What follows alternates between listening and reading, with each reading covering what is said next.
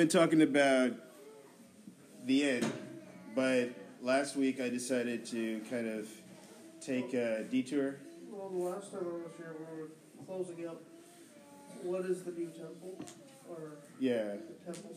So we went past all that, and we're kind of working on this final confrontation between the man of lawlessness, the Antichrist, and Jesus, the Messiah.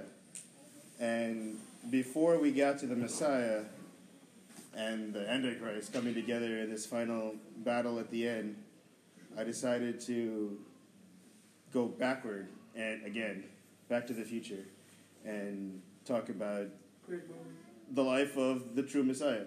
Actually, talk about Jesus, because he's the most interesting person in the Bible anyway. So, what is that an image of? Anointing. Who's getting anointed by who? Who is the anointer? Sam, you should know the answer to this question. Samuel. No, not the guy who baptized Jesus. Samuel.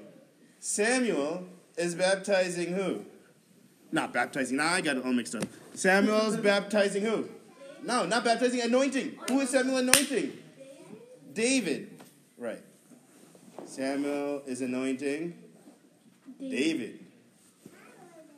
What does that have to do with anything? I don't know. Christ, right, means? Isn't Christ a relative of David? Getting there. Close. Yeah. But what does Messiah mean? I think if there's one thing this class learns by the end of this year is the answer to this question. What does Messiah mean? Just look below the line there. What does Messiah mean? Huh? The anointed one, right? So I've got this image of Samuel anointing David, and I'm talking about the Messiah, the anointed one, which in Greek means, Ray, what do you call yourself? Christian. We don't get an answer to that question. I'm going to ask this question every single day. I'm going to come up to you and you're asleep, and I'm going to say, what does Messiah mean, Ray? And you're going to say it's the Hebrew word for anointed one, which in Greek means Christ, which is why we're all called Christians, right? So that's what Messiah means. The life of the true Messiah, right? So the anointed one is what Messiah means, is what Christ means. What's another title that Jesus has? It's right underneath the anointed one. It's the Son of David. Why is it important that he be called the Son of David?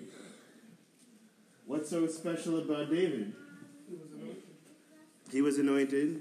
Anointed for what? Anointed to, I don't know, write poems, play harps, be a musician, be a king, right? He is anointed to be a king. So if Jesus, and what do kings do? They have sons, and what do the sons of kings do? They become kings too, right? It's called a dynasty, it's called a monarchy, right? This is how the rulers of this world work, right? It's one son after another son. All of them will have a dynasty of kings, right? So when Jesus is called the Son of David, what we're saying is Jesus is the king, right? He is the king, or future king, or he's going to be king, or he is the king. He's the Son of David. Son of Man is another one. Why did I write Son of Man up there? If any of you have read your Gospels, why is he called Son of Man? No, why did I even come up with Son of Man? Where did it come? Am I just making up Son of Man? Yes. Why am I talking about Son of Man? What does Jesus do all the time? You guys have read Jesus' story? What does Jesus do all the time when he's talking about himself? Priscilla calls him. Jesus calls himself the Son of Man a lot, right? The Son of Man will do this. The Son of Man will come in power. The Son of Man, the Son of Man, right? He says Son of Man a lot. And then the last thing is the Christ, right? And that's what we all know him as, Jesus Christ, Son of Mary Christ and Joseph. No, right? That's not how that works. He is the Messiah. That's what his title is.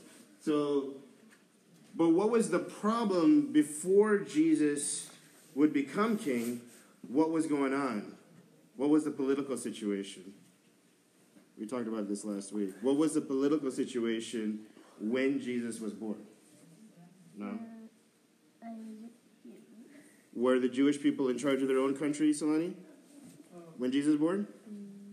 No, right? They were, who was in control? The Romans, right? So we talked about the Romans, and then, so that's the situation they're dealing with, right? And we went through this whole history of how Israel had these great kings, Isaiah, David, and Solomon, and how they lost their kingdom. It was defeated, and they were basically under the rule of a foreign empire. We talked about Washington, D.C.'s license plates. What? What is special about Washington, D.C.'s license plates, Ray? Taxation without representation. Why do they have that on their license plate? They have no representatives in Congress, right?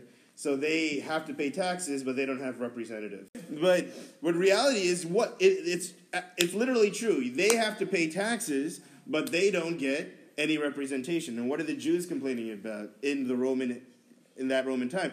They don't get to pick the emperor. Nobody asked the Jews who the emperor was going to be. They were just stuck with him, right?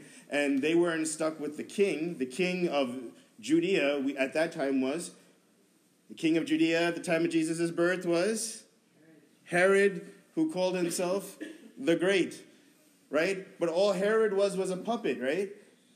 I'm not a puppet, you're a puppet. No. Herod the Great was, how did he come into power? He basically took the side of the Romans against the Persians, and he was on the winning side. And so they didn't get to pick Herod either, even though he was called, quote unquote, king of the Jews, right? So the Jewish people are feeling very defeated at this time, right? They don't have their own kings. They've got this Roman emperor, and they've got this guy who calls himself king of the Jews, but he's not there because is Herod the son of David? No, right? So in that scenario, people are depressed, they're disappointed, they think that God should be doing something great in their life, but they're stuck with a reality of oppression of a foreign emperor. And so what's the next thing? So they came up with different plans to deal with it. And so we talked about last week, the next one. The Essenes. What did we talk about with the Essenes last time? Who are the Essenes? They lived in the desert. They lived in the desert, right? Yep. They lived in the desert. They practiced a form of baptism. So that's why we say that John the Baptist, or baptizer, might have had some roots with these guys. What they believed is the end times were coming soon. They're conventionally believed maybe to be even the ones who kept the Dead Sea Scrolls together. They read Daniel and Isaiah, and they examined it very carefully, and they calculated all the time, just like we're calculating now. They calculated all the times, and they believed that the end was going to happen in their generation. Right? And, that's a pattern of generations, but they believed the end was coming soon, and they decided to go into their little spot and stay there until God would come, and they would try to keep themselves as pure as possible from the outside contaminants in the world. And go to the next slide. So we read in Daniel about these 4 different beasts, and you don't have to focus on that. There's lions, and there's leopards, and there's all kinds of things. But then after that, leopard, and there's a bear, and they're all defeated by this person. In Daniel 7:13 to 14, Daniel is reading about, I saw in the night vision, and behold, with the clouds of heaven, there came one like a Son of Man. Son of Man. So where does Son of Man come from? Now you know. Jesus was looking and thinking about what was happening with Daniel. This Son of Man would be coming. This is in Daniel, written hundreds of years before this time period. But they're all looking at it and saying the end is coming. The Son of Man is coming. He came to the ancient days and presented before him, and to him was given dominion and glory and a kingdom, and all people and nations and language should serve him. His dominion is an everlasting dominion. Right? So, what did people think, Ray, what did people think Jesus was going to do? What this Messiah was going to do? What do you think that he was going to do? You just asked him or everybody. I can ask you, what did they think Jesus was going to do? He was going to have dominion and glory and a kingdom, and he was going to conquer the whole world. They believed that Jesus was going to be an earthly ruler based on this verse. Is that what happened? Yes. Thank you. And then the other thing they read about was in Daniel 12:2. And many of those who sleep in the dust of the earth shall awake, some to everlasting life and some to everlasting contempt. So this is before the New Testament, guys, right? So what is that a prediction of? Daniel 12, verse 2. The resurrection, right? That there was going to be a resurrection of all people at the end of time, that there was going to be the resurrection. So there's these group of people living in the desert. John probably learned their eating cuisine. What was their eating cuisine? What did they love to eat, those guys? Well, I don't know what they like to eat, but what did John like to eat? Dust. He liked really tasty insects, locusts. Have you ever had a locust, right? No, he ate them with honey, so they were a delicacy. Anyway, so, and many of those, some to everlasting life, and some to shame and everlasting contempt. What do we feel about these Essenes? Do they feel like someone that we want to be like? What their response to oppression and evil and other things was, let's go out in the desert and let's just wait for the end to come. Let's be as pure and holy as possible and wait for the end. That's a response. Some Christians nowadays have that kind of response. Who would you put? I don't think you would put them in this category of apocalyptic, but maybe they are. What group of people living in the United States would you kind of call kind of like the Essenes? Mormon. Not Mormons, really. They live in Pennsylvania. Oh, Amish. The Amish, right? Kind of like the Amish. That's what I meant. You know? So Mixed up. that is one approach to empire and oppression. Is this apocalyptic turn. They know they're not going to start an army and like march on Rome and defeat the Romans. It's just not going to work. They believe that the Son of Man's coming. They believe in this end-time resurrection. So that's one faction that existed before Jesus was coming to the earth. That was one path. What's the next one? What is that group called? Sadducees. Have you guys heard of the Sadducees before? Who are the Sadducees?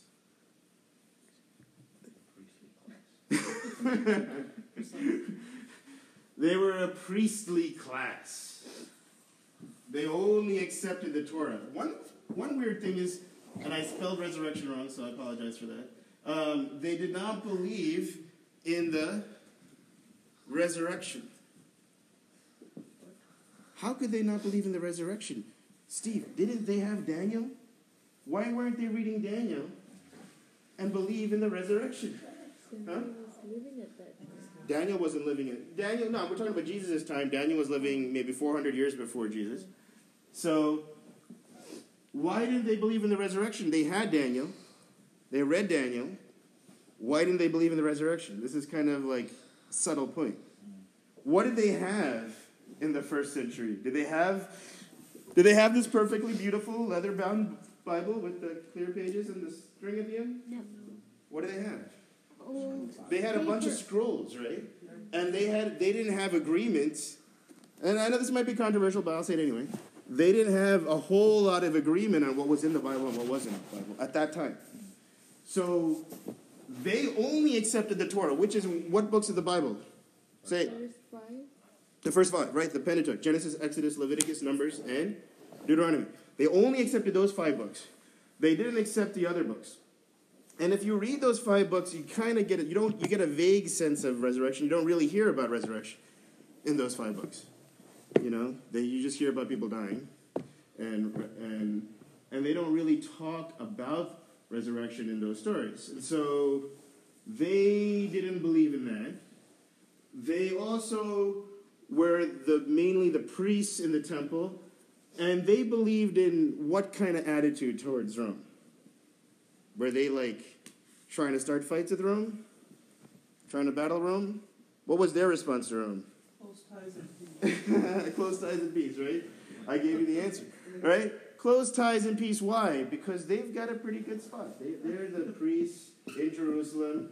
The Romans said, hey, you guys keep peace, you guys pay the taxes, we'll let you be in charge, we'll let you become wealthy and fat and prosperous. You guys just don't fight us, we don't fight you, and you guys get to be great. And what is going on with these coins? Any idea? There's a birdie.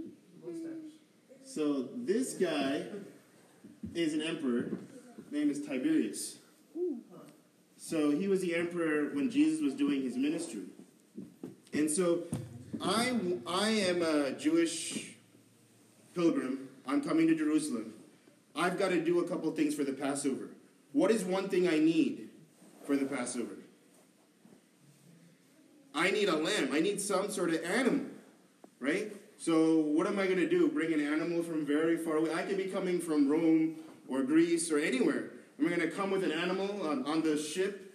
I'm going to come all the way? No. Huh? No. So what am I going to do?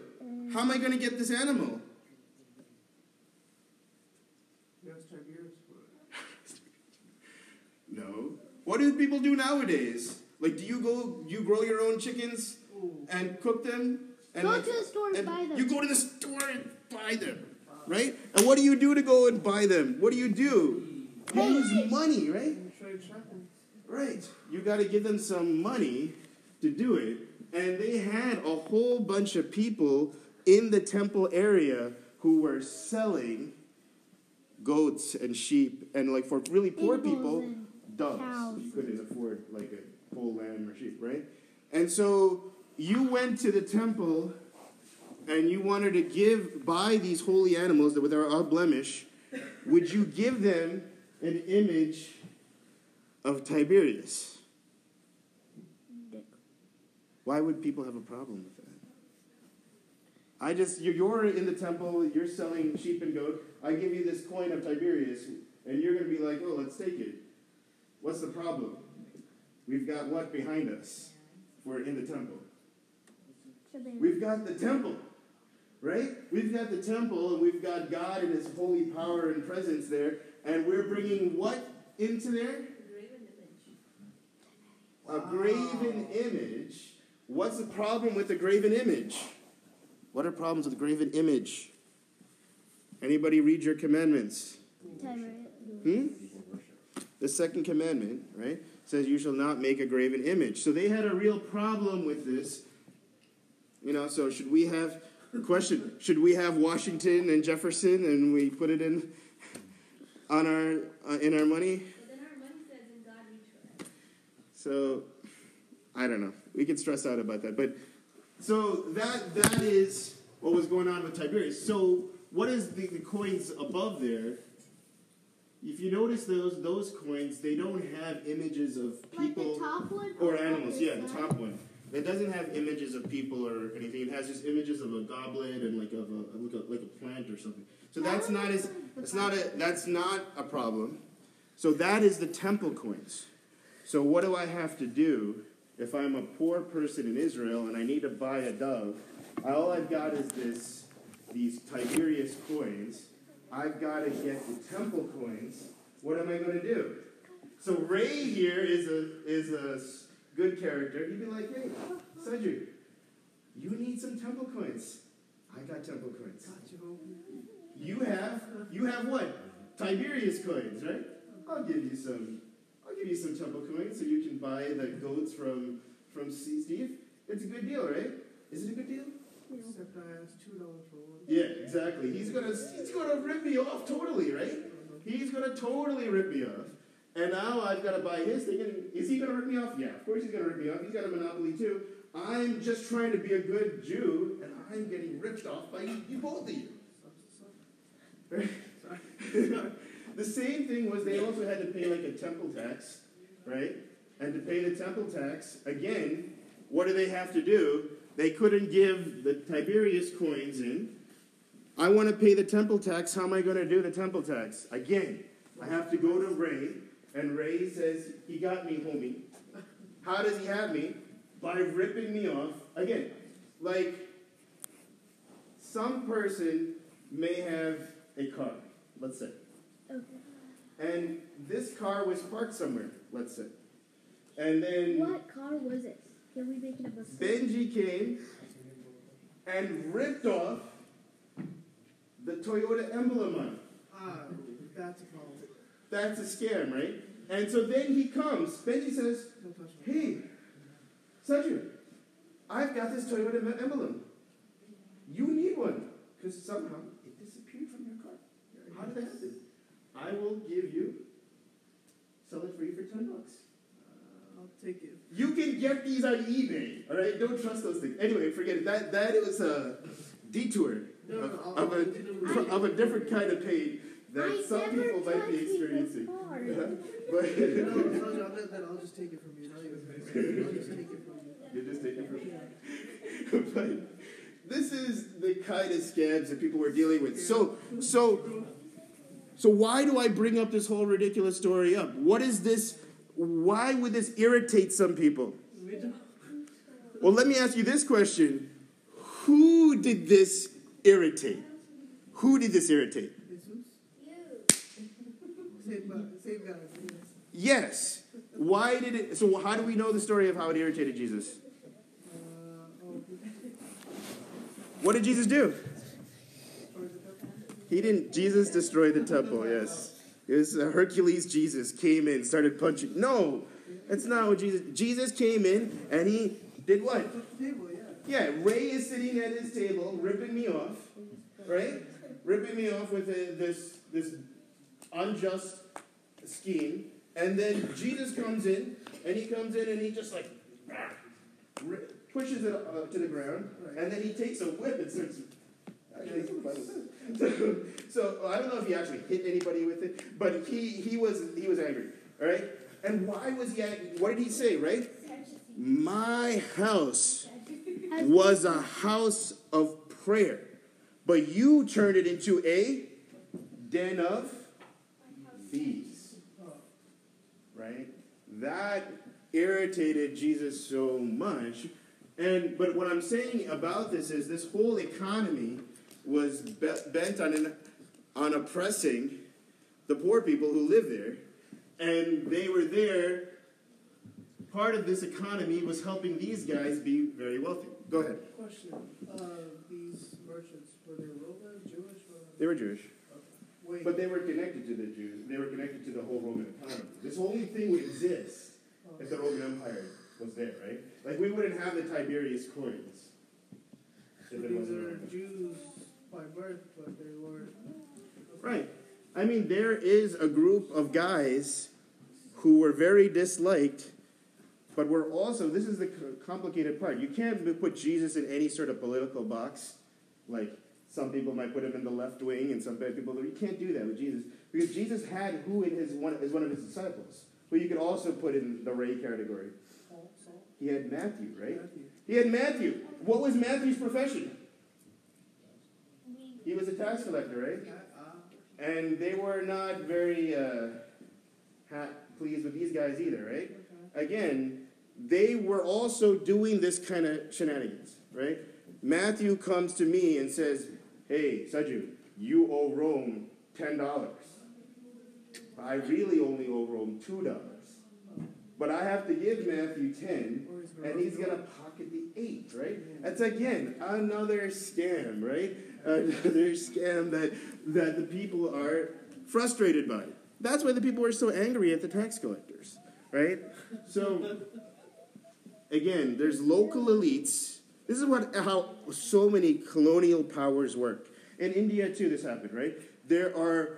When the British were in control of the colony, right? Were they all poor? Most of them were poor, but there were some people who were not doing so bad. Why not? Because they were local elites who were making deals with Rome. So you can put the Sadducees kind of like that in the character. That's why they're so afraid of Jesus, right? They're so worried that Jesus will mess up their nice place, their perfect spot in the temple and in rulership and in their class. They're so worried about what Jesus is going to do, and that's why they talk about it is better for one man to die than for all of us to.